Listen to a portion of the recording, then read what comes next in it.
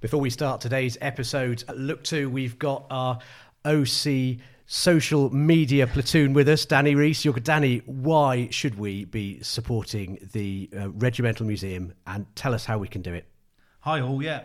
Well, as you may know, the Herefords Regimental Museum receives no formal funding, so we need you, our listeners, to step up and really help us out. We desperately need funds to keep the museum running, but also to improve the experience for you when you pop into the museum, but also to listen to these podcasts. How can we do this then, Danny? Tell us all about it. Well, our main fundraising form is via the Patreon. Now, Patreon you can look on your smartphones or on the internet, and it's a way of you giving a monthly donation to directly help us out.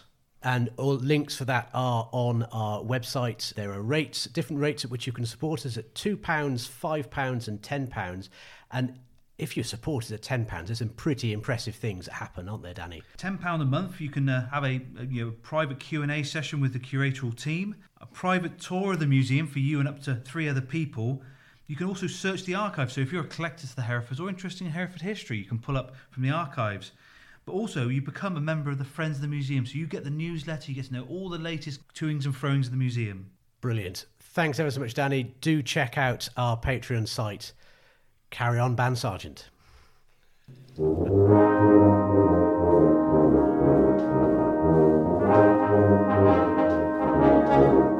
and welcome to another Just a Walk in the Sun, a monthly podcast from the Herefordshire Light Infantry Museum.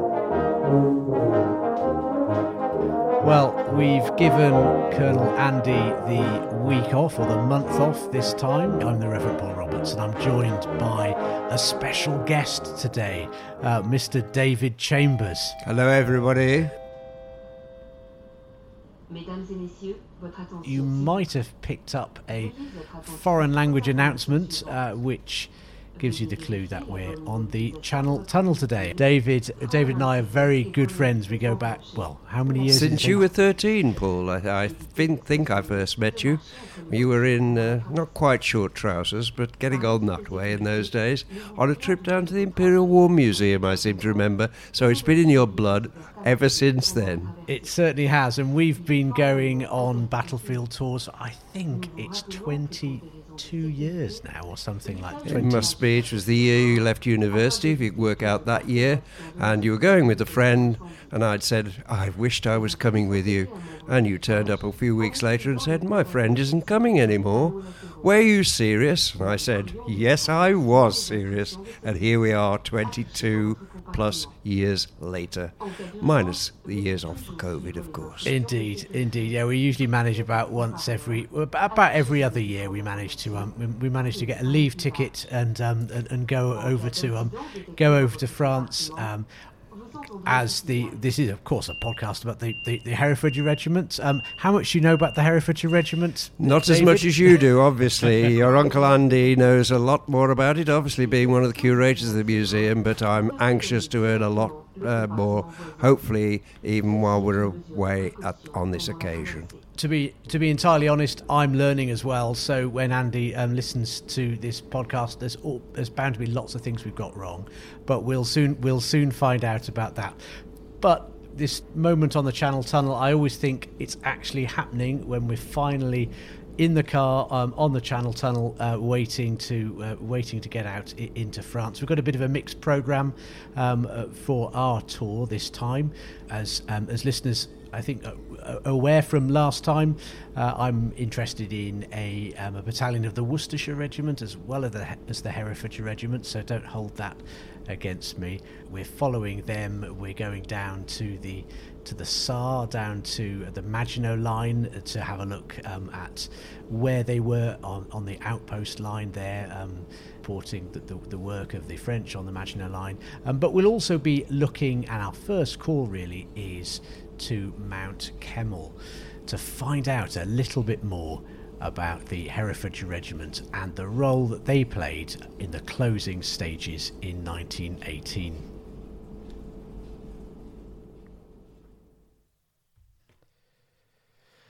So we've now settled into our little house. It's rather nice here, isn't it, David? Very pleasant. we couldn't ask for anything more. It's beautiful. Everything that you should need and more. It really is delightful. We had to get Google Translate out to work out what the notice on the stairs was, but it was don't wear your shoes upstairs, wasn't it, David? In the end, absolutely, nearly broke my neck when I was going up in my socks. But apart from that, all was well. And those of you who know the battlefields of the Ypres salient at all, we are in the shadow of Mount Kemmel, or Kemmelberg as it's known nowadays, near a little place called Lindenhook, just on the edge of the village. And this was a position that was held by German forces until the end of August 1918, and we're going to explore a little bit more and follow in the footsteps of the first Herefords on this next stage. It's interesting because, David, most people, when they think about the Herefordshire Regiment, if they think about the Herefordshire Regiment at all, I'm sure they do, Paul. I'm sure they do. Well, if they're listening to this, they must want to know a little bit more about it.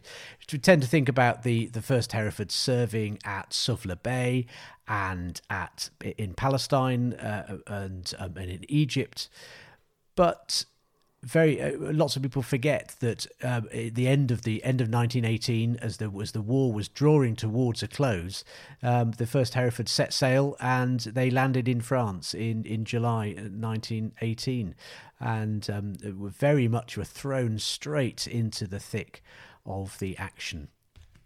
Last 4 months of the war, of course. Absolutely, and of course it was we're just starting to turn the tide, really, after the German Spring Offensive. Those offensives going through March, April and May 1918. But by June, there were signs of being able to push the British forces, pushing the German forces back. But things were still quite precarious, and certainly when the Herefords were sent down with in their new division, the 34th Division, they were thrown into action where to hold the French line around Chateau Thierry. They fought a large engagement there, and then they moved up to Mount Kemmel. So we've left our comfortable Airbnb and have travelled a mile or so up the road and are on the northern slopes of the Kemmelberg, or Mount Kemmel, at a place called Lettenberg. I've left David exploring the British concrete dugouts below me and have walked up to an outcrop on the northern slope of the hill, from where, over rolling fields, I can see La Clit, or De Clit as it is in Belgium now, from where the Herefordshire Regiment advanced on to the Kemmelberg, along with the rest of their division, at the very end of August 1918.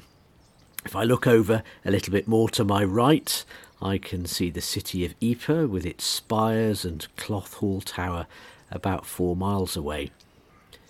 The summit of the Kemmelberg behind me is the highest point in the province of West Flanders, although don't worry about your ears popping when you get to the top. It's only 154 metres, or just over 500 feet in old money. However, since the earliest time, in a fairly flat landscape, it's been an important defensive position.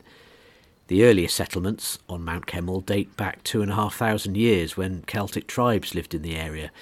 Indeed, the hill takes its name from Camelos, the Celtic god of war, as does, incidentally, the Roman name for Colchester, Camulogenum. This link to war was, I suppose, sadly prescient at Mount Kemmel. Here was the scene of intense and bloody fighting during the First World War. It's densely wooded now, but during the war all of the trees had been blown away by continual shell fire, and those who controlled the top could observe their opponents for miles. Allied troops held Mount Kemmel until the German Spring Offensive in 1918, when, during the April Battle of the Lys, German forces attacked the positions behind me. The British held Mount Kemmel against a determined German onslaught on the 17th of April 1918, and it was just after this that the French took over the lines here. The Germans attacked again, using gas this time, and on the 25th of April they broke through, taking the hill. Thousands of men were lost, and there's a French cemetery and ossuary further up the hill that bears testament to this bloody fighting.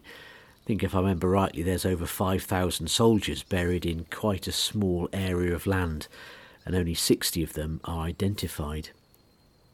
The taking of Mount Kemmel was hailed as a great victory in Germany. Several streets and army barracks were named after the battle. However, the German offensive was running out of steam by this point, and this marked the furthest extent of the advance in this sector. But with Kemmel's bloody reputation, I imagine it was with some trepidation that the men of the Herefords Regiment and other 34th Division soldiers prepared to advance towards this formidable position. Standing here, I can see the route they took, which of course means that the German defenders could also see them advancing. There are little shallow sort of divots in the ground and certain areas of cover, but really it is quite exposed. As I mentioned earlier, the Herefords Regiment had been recently fighting much further south near Château Thierry in France, and had been instrumental in stemming a German advance there. And then they were pretty quickly moved to this southern part of the Ypres salient in Belgium. And so it was on the 30th of August 1918 that divisional patrols went forward. Their divisional commander had been in conference with his neighbouring divisional commander, and they'd realised that the German forces had been falling back either side of the hill all day. The two men realised that German troops on the top of the hill would be left isolated if they didn't retreat off the high ground. So, looking at the divisional history, which I've brought with me, it says here, on his return to his headquarters, General Nicholson at once issued orders for both brigades in the line to push out patrols without delay, to follow the enemy should they retire and seize Kemmel Hill. Both brigades lost no time in carrying out the orders, and there's a dispute as to which won the race, for General Nicholson's prediction turned out to be correct, and the Germans stole off during the night, covered by a rearguard which put up a certain amount of resistance. At 0600 the following morning, a patrol of 124 Brigade had topped Kemmel Hill, and about the same time patrols of the 2nd 4th Queen's 101 Brigade reached its northern slopes.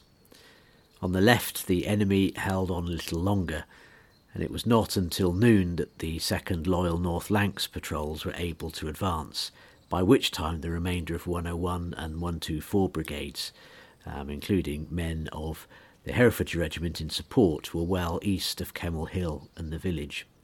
In fact, if I look at the map, it looks as though they stopped at around the point of our Airbnb. In his diary, a Herefordshire Sergeant Pugh, recorded the next day or so of the fighting when the Herefordshire Brigade, the brigade that the Herefords Regiment were in, were brought forward. Pugh writes, on Monday, September the 2nd, we were in the front line again and were in action on the Tuesday until Thursday, attacking Kemmel village, which was held by the Germans. There was serious fighting, rifle firing, and we were entrenched. One little village close to Kemmel and not far from us was knocked to smithereens by artillery. We held the ground there for a week. Lieutenants Barnett and Lister were killed, and Lieutenant Edwards of Hereford was taken prisoner of war with a few men. Now, of course, this marked the beginning of the final phase of the war, the 100 days, as it's often known, which led the Allied victory in France and Flanders. Another Herefordshire sergeant, and we're lucky enough to have details of his diary as well. He wrote, on September the 4th, having now been reinforced by large drafts from the Ox and Bucks light infantry, the Cheshires, the Gloucesters and the Devons, we went into action once more. About this time Colonel Lawrence left us, and we had several commanders, but the bulk of the work fell on Major Chipp, who was temporarily appointed to command. This officer's work was excellent, and within the last 2 months of the war he received a Distinguished Service Order and Bar, a French Croix de Guerre and a Belgian Croix de Guerre, an excellent record, and of course listeners will remember that we've spoken about Colonel Chip in one of our recent episodes from the museum itself. So Sergeant Colley carries on to say the battalion was now continuously in action, and right through September the regiment was always in the front, passing through Gellivelt, Menin and Lav, before being the first English troops to pass through these places. I find it fascinating, really, that this hill, which had been so bitterly fought over in April 19, was taken with very little loss of life in September. And today it's a peaceful place, fully wooded once more, with steep cobbled roads leading to the summit, popular with cyclists who enjoy a challenge. And here on this outcrop a few years ago a local man installed a trail with the Stations of the Cross following the events of Good Friday. It's a beautiful part of the Belgian countryside once more. However, wherever you look, there are reminders of the war, cemeteries, memorials, and small boundary markers known as Albert Stones, which mark the furthest extent of the German advance into Belgium. But I think, again, looking over towards Ypres, I can perhaps feel our next stop coming on. So I'll round David up and we'll head off in that direction. Well, the format of this podcast is very much taking a walk in the sun. We've done that over Kemmelberg, and we've now worked up a bit of a thirst, haven't we, David? Well, I understand that this is the usual pattern of these chats, but I've been kicking and screaming, but he's managed to drag me into this very nice little bar. I have to admit it. The bruises from twisting your arm, David. You'll be dabbing ointment on them for weeks, I'm sure. Well, you can buy me one of their dark beers, because the Belgian beers are to be admired. There are dozens of beers on this menu, and it's very hard to choose which one to try. I think I'm going to have to go for something not too strong, because some of these beers are well over 10%. And we have to walk home back to where we're staying tonight. Indeed. We are in a bar just below the Menin Gate, the hugely poignant memorial to thousands of British soldiers who were lost on the Ypres salient and have no known graves. I think it's quite fitting that the beer you've selected is the Wipers Times dark beer. Absolutely, Wipers is the colloquialism, the local, the British soldiers, I should say, used for Ypres, which is the correct pronunciation, so I'm told. But the British couldn't get their tongues around that, so they decided to call it Wipers. And so I thought, well, this is very appropriate. So that's what I've ordered. Get them in, Paul. Absolutely. No, it's looking good. It's looking good. Oh, here they come now, actually. And I've gone for a St. Bernardus Wit beer, a wheat beer, because I quite like those cloudy wheat beers. And I think we've spent many an afternoon after a busy tour of various battlefields in northern France and in Belgium, and indeed further afield as well, all the way down to the Alsace. They've often ended up, haven't they, with a beer, very occasionally,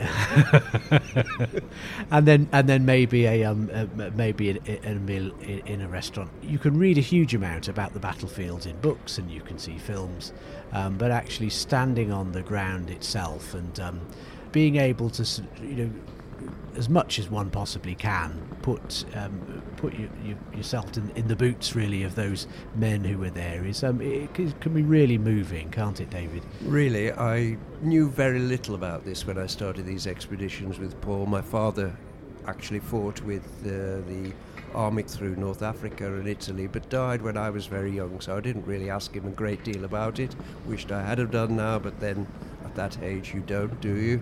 And so this has really been an eye-opener, and the things that I've learned through Paul's research and walking the battlefields really puts these places in context. When he tells me that there has been a gun battery up here and Captain so-and-so went in that direction, took 4 men with him, and as a result won a military cross or whatever other award it may be. But yes, walking these battlefields really does bring the whole situation to life in front of you, even though Paul says it is 100 years ago, isn't it? Absolutely, yes. Getting on for the next sort of 110 years now. I mean, it's amazing, really, how time has flown. And in some places, you go to a battlefield, like looking at the advance of the Herefords today from Leclit all the way up to Kemmel. Peaceful fields. The Kemmelberg now completely covered in trees. During the First World War, there'd have been absolutely no trees there whatsoever. It shows how the land has been restored. But there are, when you look carefully, there are always those telltale signs. I remember when we visited the Temple Le Gerard further south from here, near Peronne. And the Germans had been falling back to the Hindenburg line, and they had this fortified hill that the 8th Worcestershire Regiment took, and we took a walk up to the top, and of course it was surrounded by fields. But when we got into the woodland, it was clear to see where those trenches had been. Very emotive. You could see where the trenches had been and the men had lied. It had been virtually undisturbed, just disturbed by nature, not by people.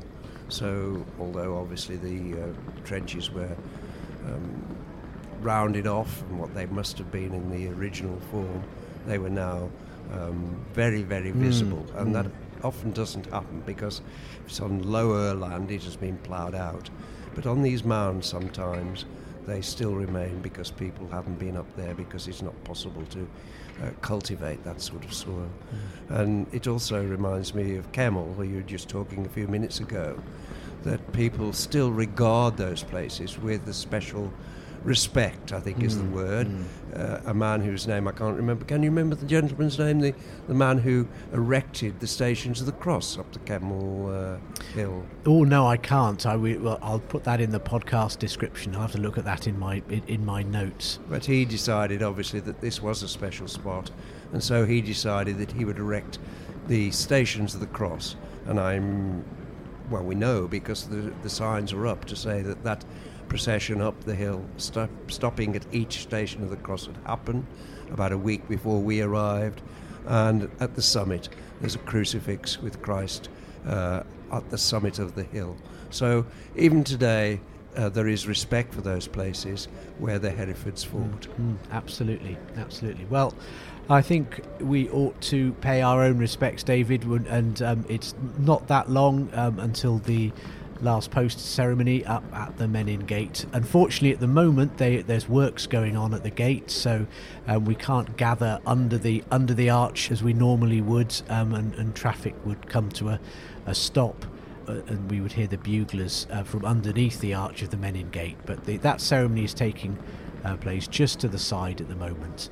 But nonetheless, a very important way of marking our respect and it's wonderful to see that this very simple ceremony continues and goes from strength to strength, apart from during the Second World War when it happened at Brookwood Cemetery in Surrey. Other than that, it's gone on every day.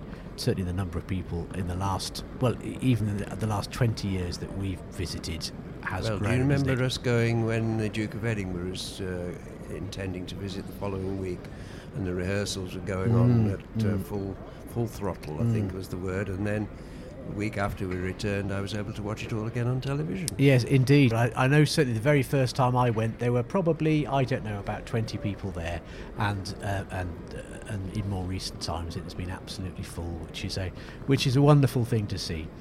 So from us in the beautiful rebuilt city of Ypres, we bid you a fond farewell, looking forward to inviting Andy back to join us at this podcast next time. But in the meantime, David, it's been brilliant to have you as our guest. Thank you for inviting me. I thoroughly enjoyed every minute. And from me and from David, bye-bye for now. Bye-bye.